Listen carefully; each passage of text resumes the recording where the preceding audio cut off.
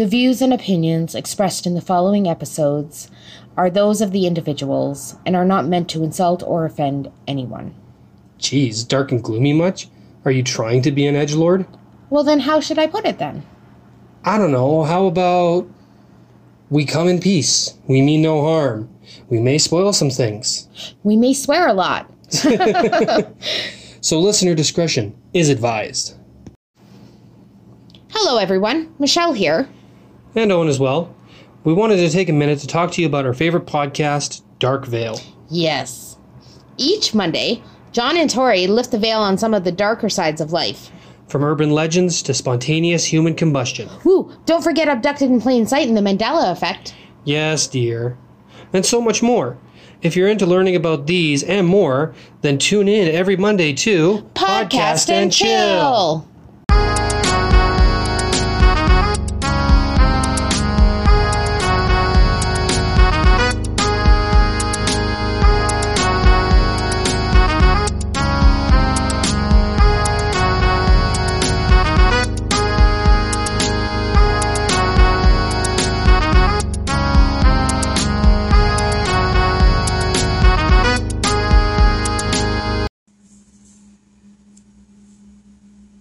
Hello, everyone, and welcome to another episode of Little Nerdy. I'm your host, Michelle. And I'm her co-host, Owen. And today our episode is about Hamilton, an American musical. Nice. Yeah, I'm super excited about it. Yeah, so we both kind of watched this at the same time, so I guess this is a special episode where we're both kind of the big nerd. Mm-hmm. Yeah, so before we get started, give a shout out to our friend Black White Check for doing all of our original music. You can find her details in our show notes for all the intro and outro and more music that she's created. Absolutely. Hey. Yeah. I had a question for you. What's that?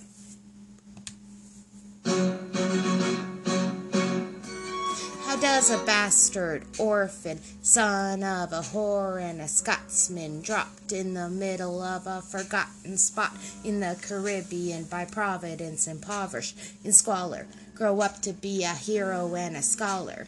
The $10 founding father without a father got a lot farther by working a lot harder, by being a lot smarter, by being a self-starter. By 14 they placed him in charge of a trading charter. And every day while slaves were being slaughtered and carted away across the waves, he struggled and kept his guard up. Inside he was longing for something to be a part of. The brother was ready to beg, steal, borrow, or barter. Then a hurricane came and devastation reigned. A man saw his future dripping down the drain. Put a pencil to his temple, connected it to his brain, and he wrote his first refrain, a testament to his pain. Well, the world got around, they said this kid is insane. Man took up a collection just to send him to the mainland. Get your education, don't forget from whence you came, and the world's gonna know your name. What's your name, man? Alexander Hamilton. My name is Alexander Hamilton. And there's a million things I haven't done. But just you wait. Just you wait. So, what'd you think of my question? Well, it's really quite the incredible story of going from, being given, I think, the worst possible hand or, the throw of the dice or whatever you want to phrase it in life.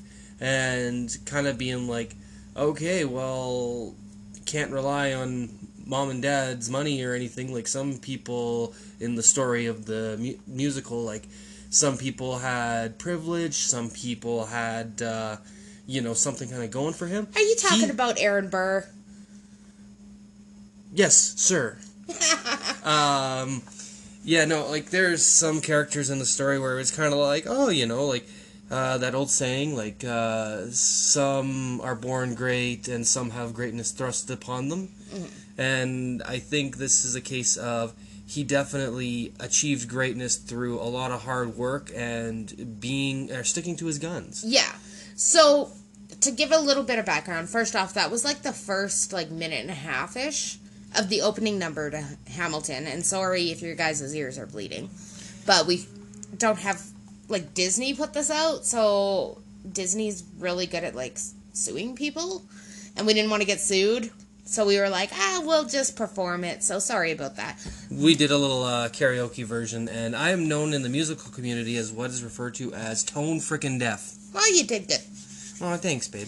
It was mostly rapping, but we did okay. Yeah, but like when you hear the actual musical, and especially with all Yeah. because we're just 2 people, and I think there was like, what, 6 or 7 people that came on and sang in this? Yeah, well, it was, pretty much all your main characters, and then there was the whole company as well singing certain parts of it. But yeah, so it's really good. So basically, the person who wrote this play Was Lin-Manuel Miranda. Yeah.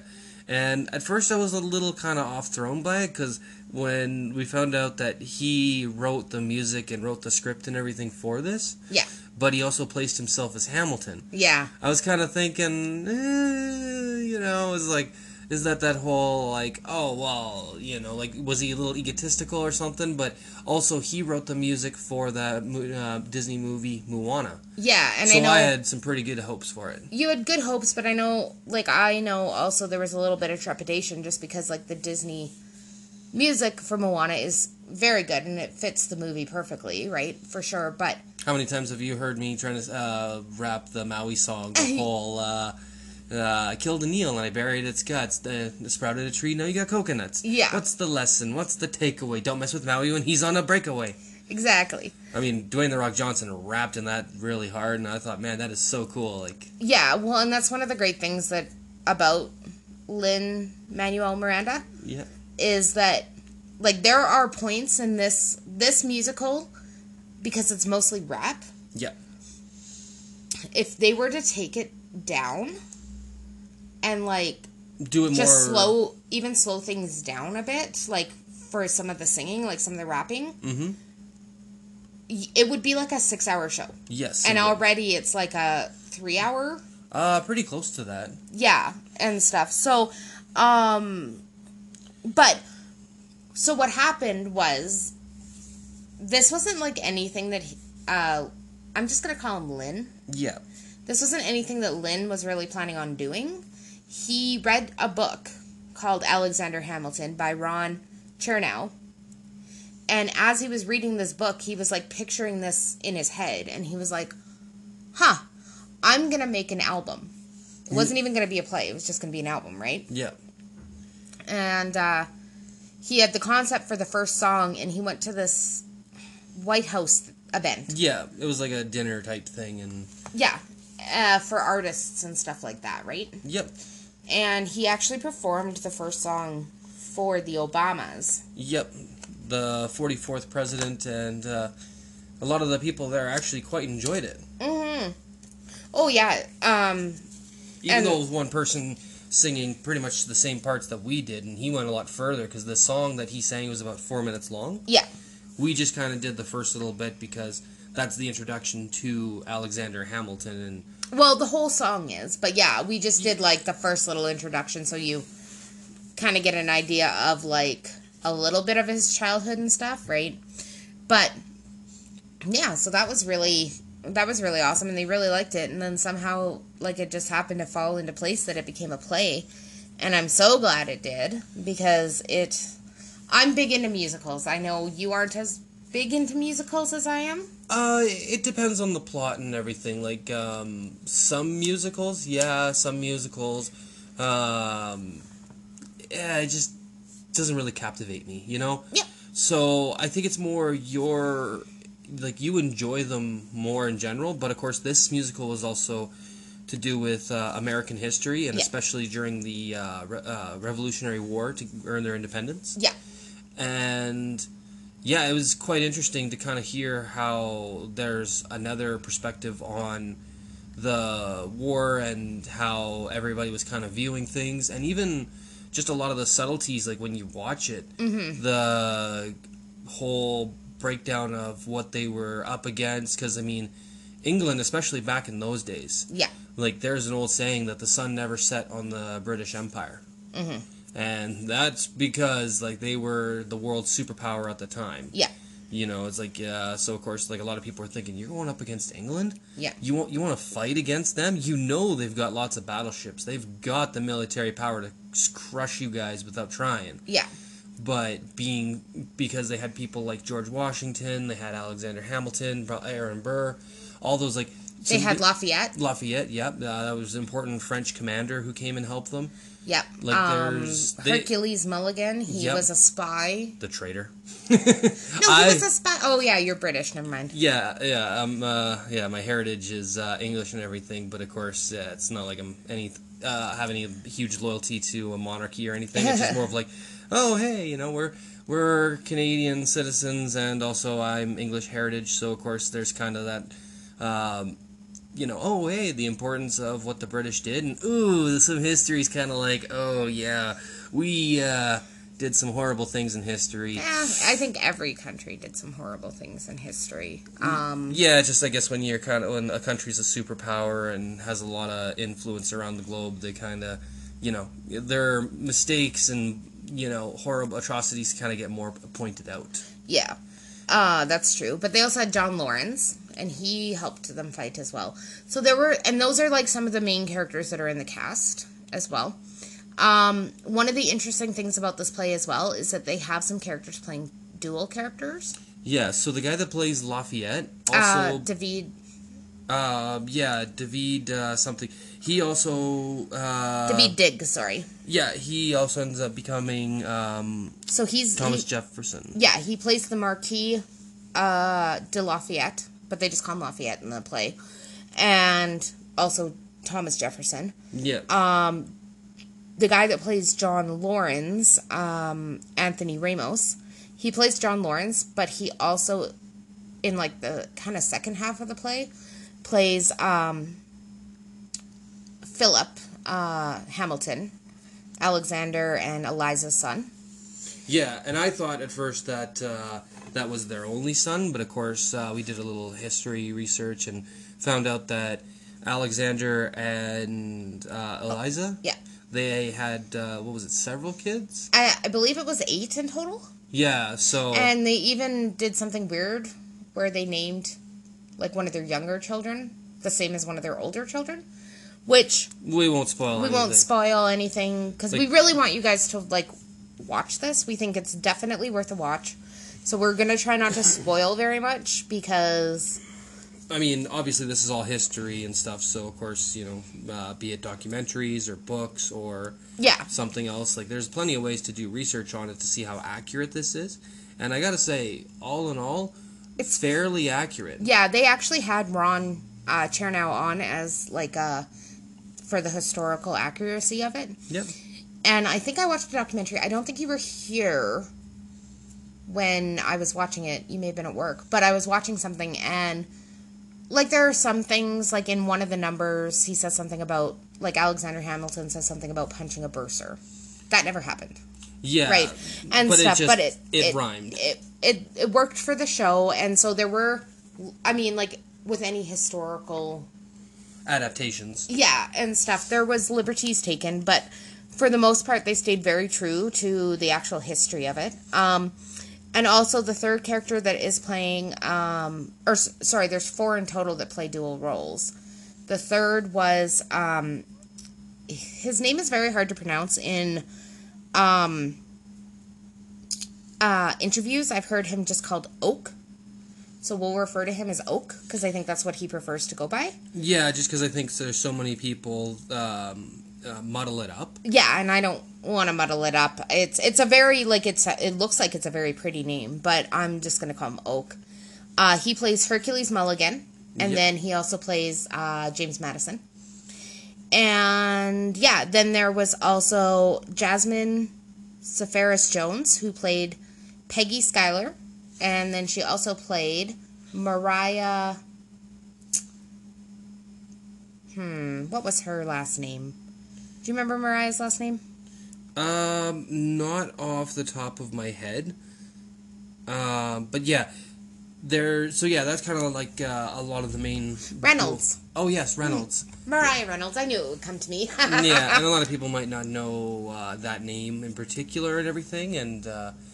yeah, when you kind of watch it, that was definitely very true to history and stuff. But it kind of goes to show that despite people talking about being old-fashioned or traditional and everything, people back then made mistakes. And, you know, it's like that whole, people like to picture the men being very sophisticated and, you know, kind of like they're classier in a way, if that's the best way to describe it. But, you know, they were thinking with the wrong brain sometimes back in those days too. So not only that, but I mean, like, there was lots of dueling going on back then. There was, you know, politics was the same back then than it was now, really. Like, you had... Yeah, if anything, it was it was messy back then, but, you know, not to get too much into politics nowadays, but let's just say someone's possible presidency was considered forfeit when an affair had been discovered. And it was like, oh, this guy laid in the bed with... Are you talking about Bill Clinton?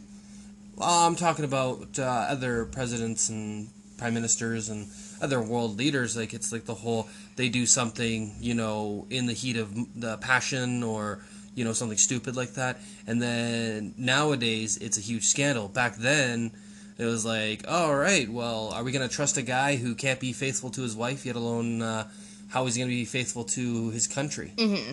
So there was actually, like, that whole, like I'm saying, like, there's some differences, like, in, like, when you see how things have played out, like, history has an interesting way of, you know, changing from time to time, like with that whole one view of politics versus another. The thing I thought that was kind of interesting was that back in those days, the two people running for president, the person who wins becomes president. The person who loses became the vice president. Yeah. But then... that ended up changing at some point in history. Maybe even with Jefferson.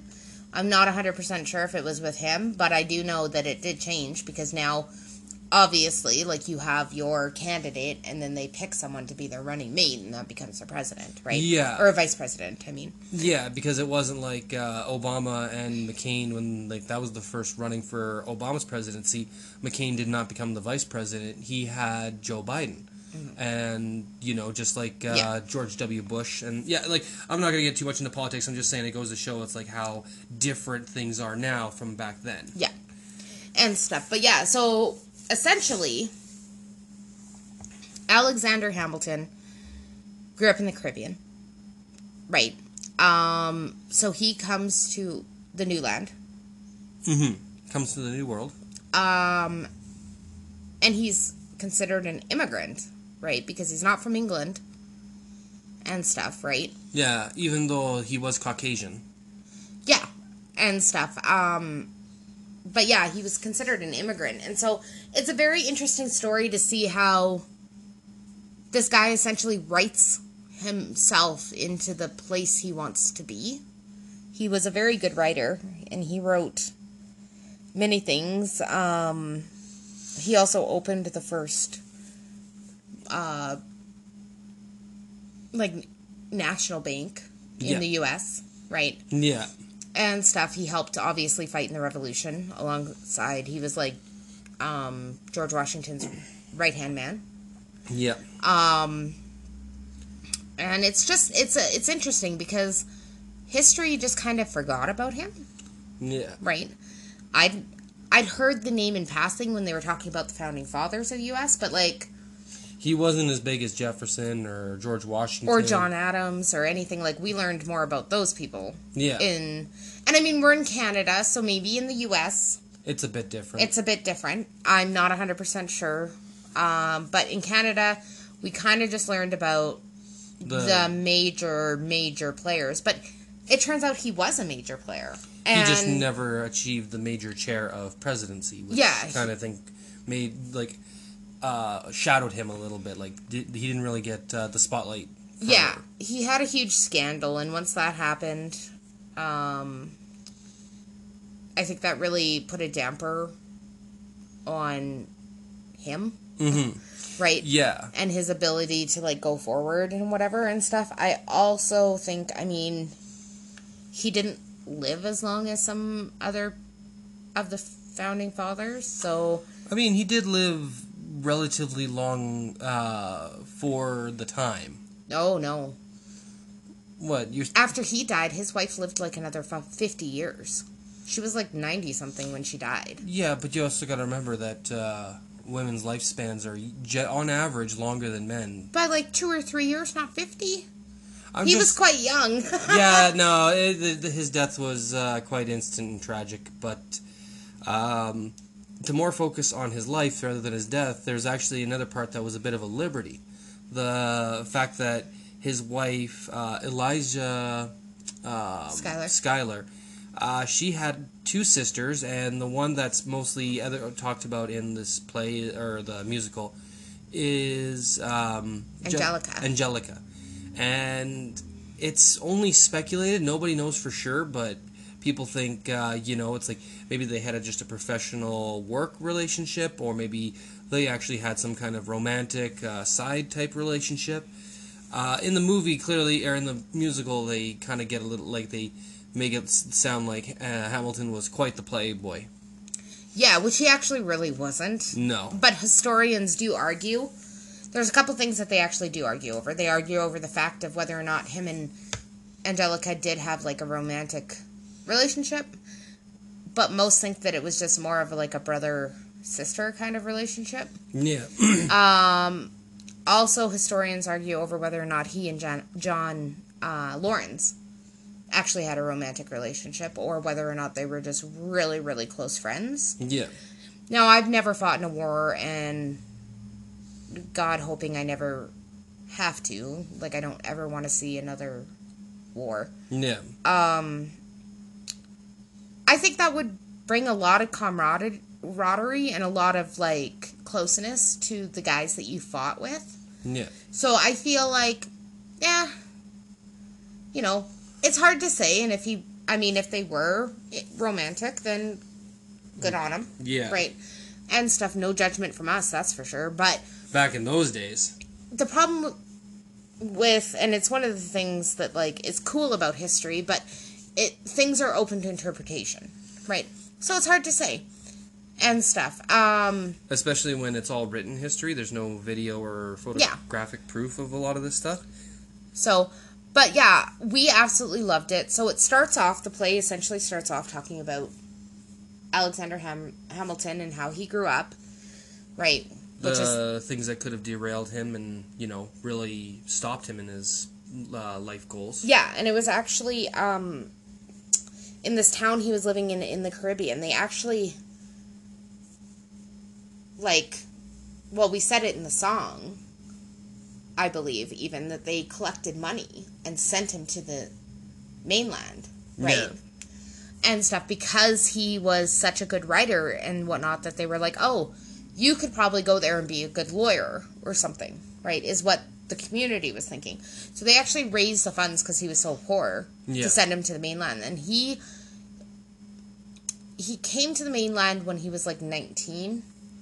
Now, I think from what I've read, most people think he was 19.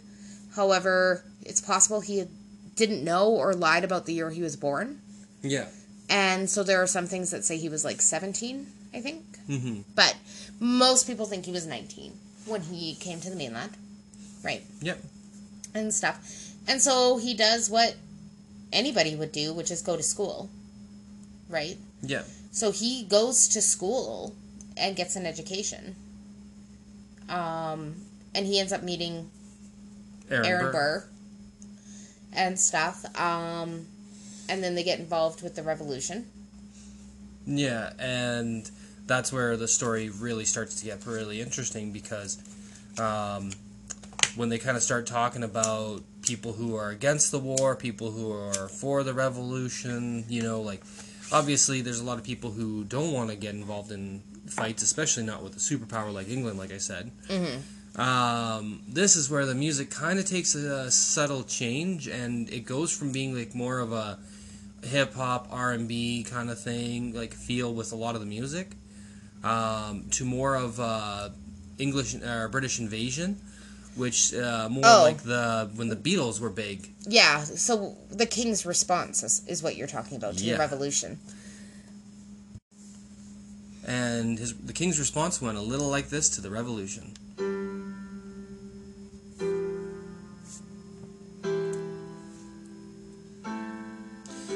You say the price of my love's not a price that you're willing to pay. You cry in your tea, which you hurl in the sea when you see me go by. Why so sad? Remember we made an arrangement when you went away. Now you're making me mad. Remember, despite our estrangement, I'm your man. You'll be back, soon you'll see. You'll remember you belong to me. You'll be back, time will tell. You'll remember that I served you well. Oceans rise, empires fall. We have seen each other through it all. And when push comes to shove, I will send a fully armed battalion to remind you of my love. Da da da da da da da da da da ya da da da da da da ya da da da da da da da da da da ya da da da da da. Yeah, something like that. Yeah, so he was pretty much not happy with them. I mean, I thought he was going to send the battalion to remind them of their love. You Well, know? that's what he was going to do, yeah. Here, let me hug you with my gun out in front. Yeah, exactly, with his musket out in front. Yeah, he was not happy that they were trying to get their independence. And so, basically the sentiment of the song is pretty close to what he felt. So the king at the time was King George III. Mm-hmm. Right? Who actually in history, for the most part, goes down as a pretty decent king. Yeah. We'll definitely talk about him more. Oh, for on sure. a later episode, because I would like to do an episode about him, because he's actually known as the Mad King George. Mm-hmm. Because later on in life he goes mad. And, so there's a part in the song where he says, like, you sang it, right? Where he'll... Send a fully armed battalion. No, where he, like... He's getting mad. Yeah, now you're making me mad. Yeah, and stuff. And it's like a hint, kind of, to the fact that later on he goes mad. Yeah. Right. And stuff. But the actor who played King George III, now, all the actors we're talking about are the actors that appear in the Disney Plus filming of the play, because and they were all the original cast. But the actor who was in that was Jonathan Groff. And he plays King George III. And King George III, even though he's got, like, these very small parts in the play, are some of my favorite. Yeah. They crack me up every time. And the actor who does it, he does a phenomenal job. So, Jonathan Groff is definitely trained. He's been in other plays. He was on Glee. Yeah. But he also has, like, a serious side to himself, because he's actually one of the main characters in Mindhunter. Yeah, so I didn't know he was in Glee, so I didn't know he had the musical chops. Yeah. And, of course, since I've only seen him in Mindhunters, where he's usually wearing a suit and everything, and, he's playing this, like, bookworm type kind of nerd in Mindhunters. I didn't recognize him in the King's outfit. No, you didn't. And that was great to see the look on your face when I was like, hey, it's Mindhunter's guy. And you're like, what? Yeah, because, it's like the whole... It's one of the great things about some actors is, like, some actors are known for their faces. Like, you see some actors and you're like, okay, I know Arnold Schwarzenegger, Jason Statham, Scarlett Johansson. Like, no matter how they change kind of thing, that's them. Yeah. But this Jonathan Groff guy, he took on such a different persona between, like... You can still tell, like, it's still him, but the makeup and everything, the personality, the way he walked and presented himself, it was like, that can't be him. Henry Ford's like this dweeby little nerd who gets, like, he thinks he's, all that in a bag of potato chips. Holden Ford. Holden Ford. Sorry, not Jonathan Ford. Jonathan's his real name. No, you said Henry Ford. Oh, Henry Ford. No, that's a different guy as well. That's a different guy. There's a lot of history in this head, and sometimes it gets muddled up. I'm sorry, guys. No problem, guy. Perfection is definitely not something I am good at, so I'm going to make mistakes, and that's why I try to bring humor to it, because I do goof up. We all goof up sometimes. Yeah, but if you don't laugh at it, then it's just going to make, I think it makes the days and horrible moments a little more depressing than, I can learn from this, versus, I'm never going to do that again. Yeah, exactly. So, yeah, one thing we should warn you guys when you watch it is that when Jonathan Groff is performing, he's been known as a spitter. Yeah. So don't be surprised when he's singing and you see, like, copious amounts of spit sometimes come out of his mouth. He is trying to enunciate.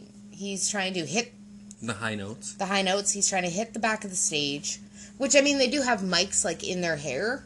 Yeah. If you notice something weird in their hair, kind of right at the front. Yeah, some people have them on, like on their shirts or something. Like no, not really. In the theater, they always put them in the hair. Well, I'm saying, like, I did see a few. It wasn't very common, but you did, like... I guess, like Christopher Jackson, who played George Washington, he was bald. Yeah, but the girl who plays Eliza Schuyler... was it Angelica Schuyler? You thought there was something weird in her hair. That was her mic. Yeah, that was her mic. So, yeah. Just keep that in mind when you watch it. He also really played it up because that was one of the symptoms of when King George went mad, was that he was, like, foaming at the mouth and stuff like that. So, it's not, like, that bad, but definitely just keep that in mind when you're watching it, because it definitely looks gross, and at first we were like, what the heck? Right, and then we did some research and we were like, that makes sense, right? Yeah, there was an actual, like, this is where I'm saying, like, the historical accuracy on this play, not 100%, but given how accurate it is, it is very good. And, yeah, a lot of the cast characters and everything, they definitely took their roles very seriously. Like, even though... personally, one of my favorite actors in this thing was Christopher Jackson, who plays George Washington. Yeah, he was great. It was like the whole, like, he didn't look anything like any portraits or pictures I've ever seen of George Washington. None of them did. No, but he had this confidence about himself, but, like, at the same time was showing this desperation of trying to fight the British Empire, and was like... and especially when they were even trying to make their own Congress and everything, and they were trying to get everything going, like, you could see that even as strong as, like, this George Washington was, and portrayed by Christopher Jackson, as hard as this all was, it was like he still had that strength, but it wasn't that he could just carry everyone and everything. He needed help, which brings in Aaron Burr, Alexander Hamilton, the other founding fathers, everyone else, and, like, they even say in the part there when, what was his name, that came back from France? I'm drawing a blank here for a second. Jefferson? Yeah, Thomas Jefferson. When he gets back from France, because apparently he missed the war. Yeah, he was in France trying to get the French to help in the Revolution, which he did. I mean, and they even joke around saying that while he was getting the French to help them fight in the war, he might have been doing a little partying with the ladies. Anyway, yeah, sorry, that's a joke that Michelle got instantly, but if you see the musical, it's a little bit funny. Yeah. Yeah, no, I definitely really liked Christopher Jackson as George Washington. He also did the voice of, like, Moana's dad in the movie, so that's also another little interesting fact. But yeah, he did a really good job, I think, of portraying, like... somebody who wasn't perfect at their role. He wasn't even that great as his role. As a general. Like, don't get me wrong, I'm not trying to knock him. But I just know that, like, he didn't have a lot of wins under his belt. No, and then, like, it even said in the play, or the musical, how... they were, like, running away, right? They were retreating. And even before this war, he thought that he would achieve greatness in battle and, become, like, the stuff of legend and stuff. And then, reality hit, gave him a slap in the face and, That's when he realized, like, I need help. And stuff, right? And I mean, he did become a man of legend, for sure. And I mean, they won the war, so he did stuff right. For sure. We're not trying to, like, detract from what he did, but we just know that there were also quite a few losses, and, like, he really, at least in the play, he really takes on, like, when people die. Yeah. And stuff. Like, he definitely is obviously not happy about that. But I definitely think someone we absolutely need to give time to is Leslie Odom Jr. He played Aaron Burr. Yes. He was quite the important character, and they did a lot of foreshadowing with a lot of things that character did with Alexander Hamilton. Yeah. I almost feel like he was the not I want to say like painfully obvious, like he wasn't an antagonist, but he definitely was somebody who kind of had a very strong difference of opinions with Hamilton, but was on the same side. If that kind of makes sense. Like, yeah, he was weird because he didn't really, like, there was a song in the play. Well, there's a lot, but true. A musical. A musical. Holy cow. Go figure. But in one of the songs, he talks about, essentially, not wanting to fight? Not wanting to fight, but you don't... So, Alexander Hamilton is very outspoken. Aaron Burr was very reserved, right? Yes. And this can actually be seen throughout the play, because, and this is something I learned afterwards that I thought was really cool, and when I've gone back and watched it, I've noticed it. So Alexander Hamilton moves around the stage quite a lot, and he moves in all sorts of different directions. Yeah, Lynn definitely had quite the cardio workout doing that. Aaron Burr's character, although he does move around the stage... It's a walking pace. No. He moves a little bit quicker sometimes, but he moves in a straight line only. Yeah. So he'll move, like, left to right diagonally, right, or whatever, like, front to back, side to side, but he always moves in a straight line, right? But then as things start to change in the play, like, you see him start to move more sporadically, right? And stuff, as he's kind of opening up his thinking and whatever and stuff. And that was the whole thing behind it, is that Alexander Hamilton could, like, think outside of the box, right? And whatever, and was a very free thinking and, like, you know, speak his mind and whatever. So he was very, like, flowy on the stage, right? And would move in any direction he needed to, whatever, right?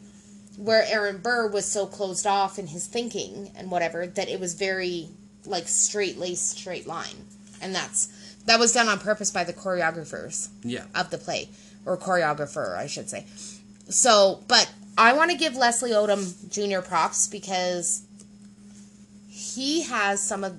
I mean, they're all great numbers. I don't think there's a song in that play I don't like. Yeah. But he has some of the greatest songs. Mm-hmm. Right? He's got my personal favorite song, which is Wait For It. Yeah. I love that line in there, which, like, we won't sing or anything, but the whole, he says that both love and death doesn't discriminate between the sinners and the saints. Yeah. Which I thought that was, like, that is clever writing, but the way he says it, it's kind of heartbreaking and, like, it's a little encouraging and stuff. Like, yeah, it's a little bit of both. You can feel the emotion, like, of how Yeah. he's just, like, he's looking at things like, you know, these things in life, just, it doesn't matter if it's one or the other, like, it's, like, there's some things that just are indiscriminate. Yeah. And, of course, love, death, you know, those are two very strong things that are very indiscriminate. Yeah, absolutely.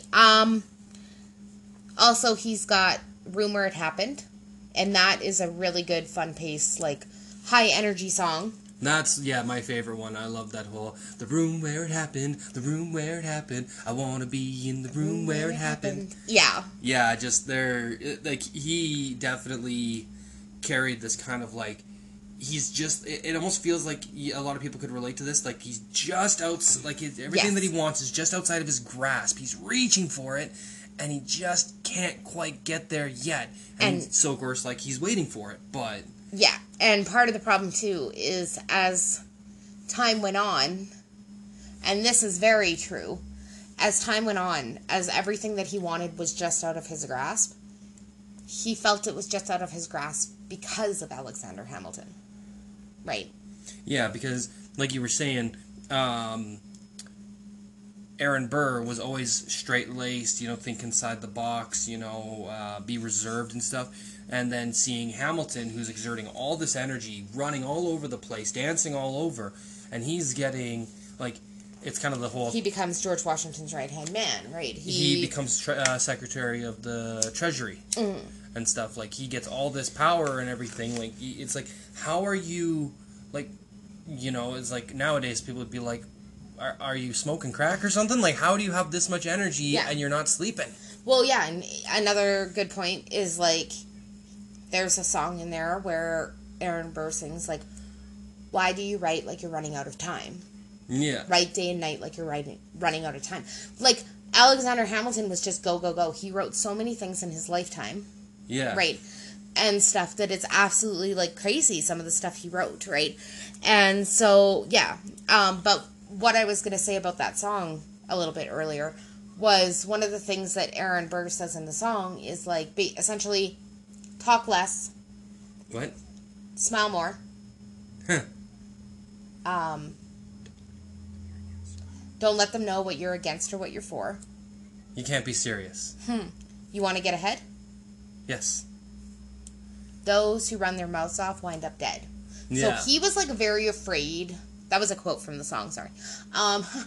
But he was very, very, very afraid of actually letting people know where he stood. Yeah.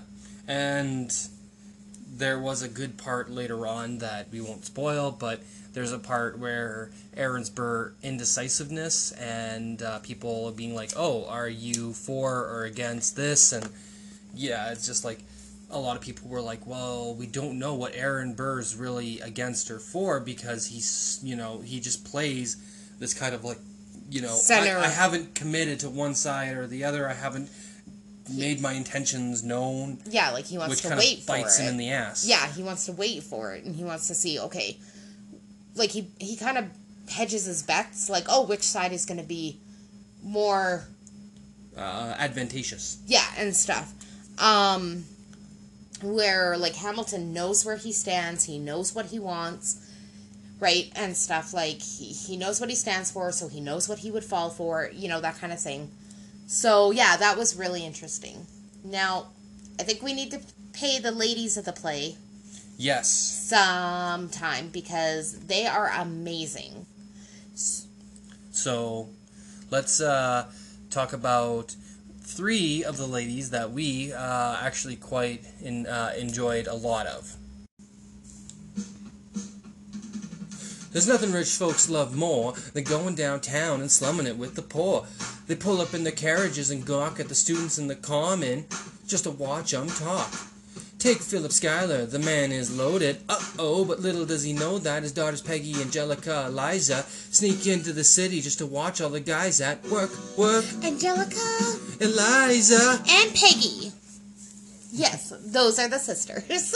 Yes. Now, I know some people might be thinking, wait, and Peggy? Because Peggy, although she is one of the Schuyler sisters, she actually is not a very historically important character, and of course we're not going to go into much detail beyond that, but she's not one of the characters that's too much longer referenced. Yeah, she's not in the play for very long. She's actually played by a person who does multiple roles. Yeah, that was Jasmine, who did Peggy and did Mariah. Yeah. Yeah, and stuff. So Angelica is played by Renee... Zellweger? Nope. Nope, different person. Renee Elise Goldsberry. And she does a phenomenal job. I love her voice. She got some very interesting songs in the play. And she's the oldest Schuyler sister. Now, one thing that's a little historically inaccurate is when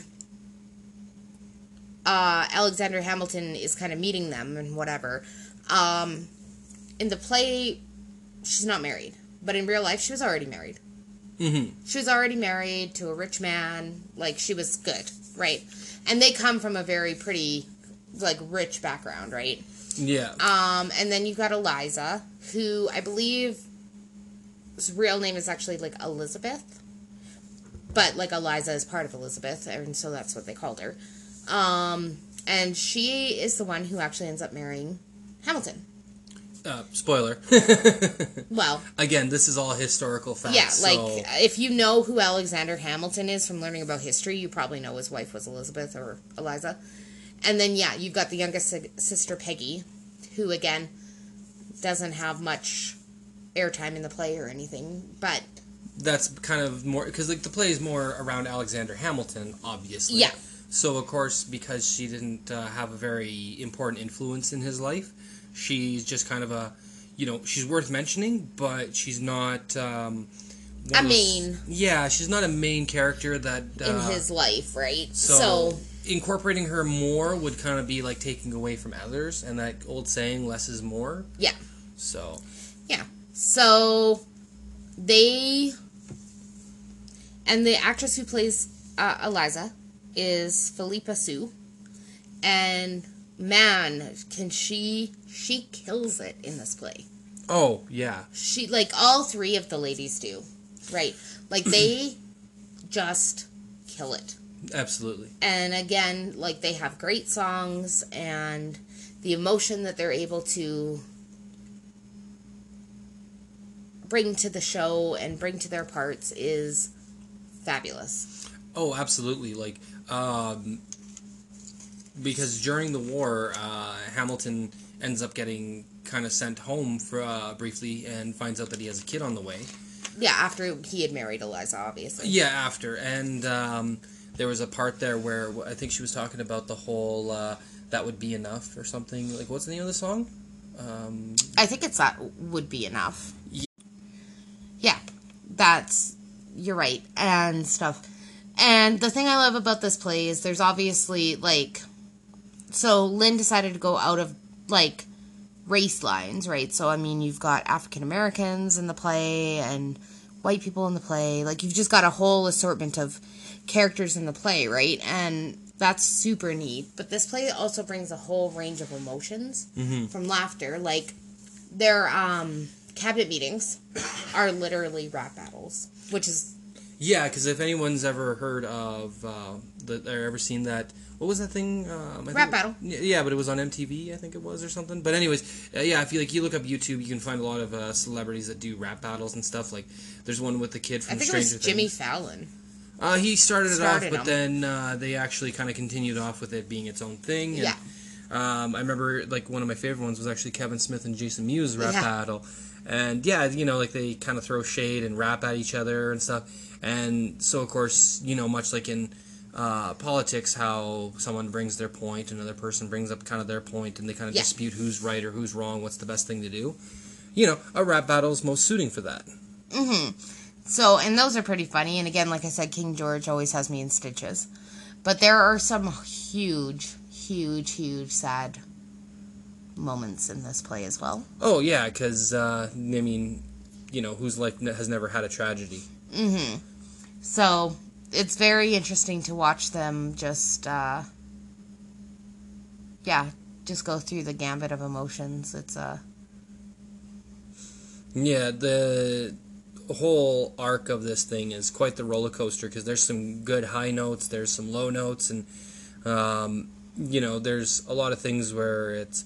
Because I wasn't too familiar with Alexander Hamilton's history, there was a few shocking moments. Obviously... You know, you kind of know who was going to win the American Revolutionary War. Of course, like, there's even a YouTuber that I like to watch where he kind of jokes about, it's like, well, I mean, you know, maybe some people will have to watch the musical to find out if that upstarting country, defeats the overpowering global superpower of England. And I was just like, I'm pretty sure that's very common knowledge on the history part. But then there's a lot of nuances and subtleties. And, yeah, like the part about Hamilton and Angelica. Like, people are speculating that were they in a romantic relationship? Was it a brother-sister type relationship? I personally think that they were both, like, because obviously she was a smart sister and Hamilton had, you know, was like, well, if I want to get ahead, I got to be smart kind of thing, and I got to be hungry. And of course, she probably respected that and like enjoyed talking with him. Like there's some people that I know that when I get a chance to talk with them about many things in life, that the hunger, humility, the knowledge, it's like there's just something about, even if they're not overly charismatic, like Hamilton wasn't too, because sometimes they may portray him as like very charismatic and was like, oh, I could have any of the sisters that I wanted kind of thing, and it was like, no, he wasn't much of a playboy, but just being kind, charming, or kind, smart, ambitious, I mean, that can just make people want to be around you because they, see the passion and the drive you have, and that, Yeah. No, definitely. For sure. So I guess basically pursue your dreams and everything, and don't be too afraid to, go for gold. Absolutely. You never know what you'll do if you try. Could end up in the history books. Exactly. Even if you don't become president or prime minister or something. No, definitely. And one of the things I forgot to add was one of the other reasons why King George III was so pissed about this Revolutionary War is he wasn't just fighting his little, like, the colonies, right? Because they had sent Jefferson over and had Lafayette and they had the French forces behind him. Yeah. He was pissed because it wasn't just a war between them. It became a war where he was not just fighting the colonies, but also the French and the Spanish. And so that's another reason why he was super pissed about it.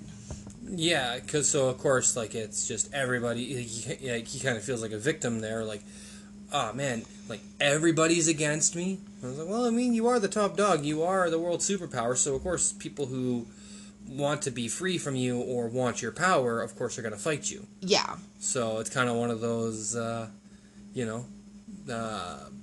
getting to the top and everything, like, you're kind of always fighting to maintain the top position. Yeah. Especially when it comes to global domination like that. Oh, no, definitely. And one of the things I thought was neat, too, is that it actually came with George Washington, that a president would only run for 2 terms. Yeah, that was... Yeah. Because that was, like, the very first president was, like, he's kind of like, I could keep running for a lot longer and everything, but the people need to be able to realize that I'm not going to be a monarch. I'm not going to be a dictator. Yeah. It's like, I was elected by the people, but the people are what makes this country, and they need a new leader to step in and, obviously make decisions kind of thing. Yeah, make the decisions that'll benefit the people better. And he could have stayed in, but he wanted to teach them that, like, with a democracy comes the ability to have, like, yeah, you have 2 terms, right? And so you vote in your president for the first term, and then for the second term, you can either re-elect that president or you can bring in a new one. But they don't serve longer than 8 years because otherwise it starts feeling like a monarchy, right? Yeah. And that's not what they wanted. They wanted something different. And so I think that's something really neat and definitely something to commend, because like all the power he had over the colonies, states and the colonies kind of thing, that he was able to look at it and go, okay, I've gotten you this far, you can keep going the rest of the way. Yeah. And even though it's a little bit different here in Canada, like, we don't really have a limit on terms and stuff like that. Yeah. But if we, start getting disappointed or unsatisfied with the job of our prime minister, we're like, hey, buddy, get out. Yeah, we have elections every 4 years as well, right? We do, yeah, but there's no limit. So it's like, if we like the guy kind of thing and want him to stay, he keeps staying, he keeps running things well, versus, this is one of those kind of things where it's like, yeah, having a 2-term limit is a good thing in some ways, but I think Canada's also kind of benefited from the fact that if we get a good leader, why get rid of a good thing? Yeah.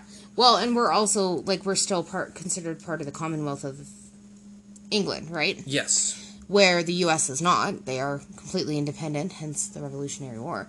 But I think our Prime Minister is very much, modeled after theirs, right? And I believe theirs, look at Winston Churchill. He was Prime Minister, and then he wasn't, but then he was again, right? and stuff. So I think he ended up serving like 3 or 4 terms as Prime Minister over in the UK, right? Yes. So, yeah, that just goes to show, I mean, you know, that the differences in them. But I thought it was really commendable that that's something George Washington had put in place when he was president, is that it wasn't going to be this long-term thing. It was going to be at most 8 years. And then it would have to move on to a different person because they didn't want a monarchy and they didn't want, like you said, you know, to be oppressed, like especially if you got like a really bad leader in there. You don't want that person in there for another 4 years, right? The downside is if you get a really good leader in there, you don't get to have them for like 12 or 16 years, right? Like you get 8 years with them. Yeah, exactly. So, you know, there's pros and cons to everything with that. And actually, speaking of like the Winston Churchill thing, I think that would be another cool historical figure to talk about. Because, absolutely. Yeah, it's like he had like a lot of stuff hit him, and you know. Yep. I remember some jokes about his leadership and stuff, but yeah, there's history is one of those things that I definitely think that people need to learn from, or else we're doomed to repeat it. Yeah, and I am unfortunately one of those huge, well, I don't know if it's unfortunately, but I'm definitely one of those huge history nerds, so you're not likely to, you know, want to repeat mistakes of the past. No, well, not only that, I was just thinking there will be quite a few episodes, not like all of them, but, you know, spattered through there will be some history, you know, like, and stuff, because I think those are the fun ones to do. No, of course. So, yeah. I mean, they're all fun to do, but you know what I mean. Yeah, like there's some historical figures that have definitely had some interesting developments and choices that they made, and, you know, of course, we'll try to make sure that this is enjoyable and funny, and, you know, just something that hopefully our fans all enjoy, and we don't just make it kind of feel like a documentary type thing, where we actually make it feel more of like, it's a cool little, like, hey, this is a fun little fact, like, this isn't everything you need to know, this is just the highlights, the low spots, the good, you take the good with the bad, and, you know, that's life, right? Yeah, no, exactly, and stuff. So we wanted to thank you guys for listening and for the support that we get. We absolutely adore you guys. You guys are fantastic. So thank you so much for listening. And just remember, everybody, no matter what your thing is or what you're into, at the end of the day, we're all just a little nerdy.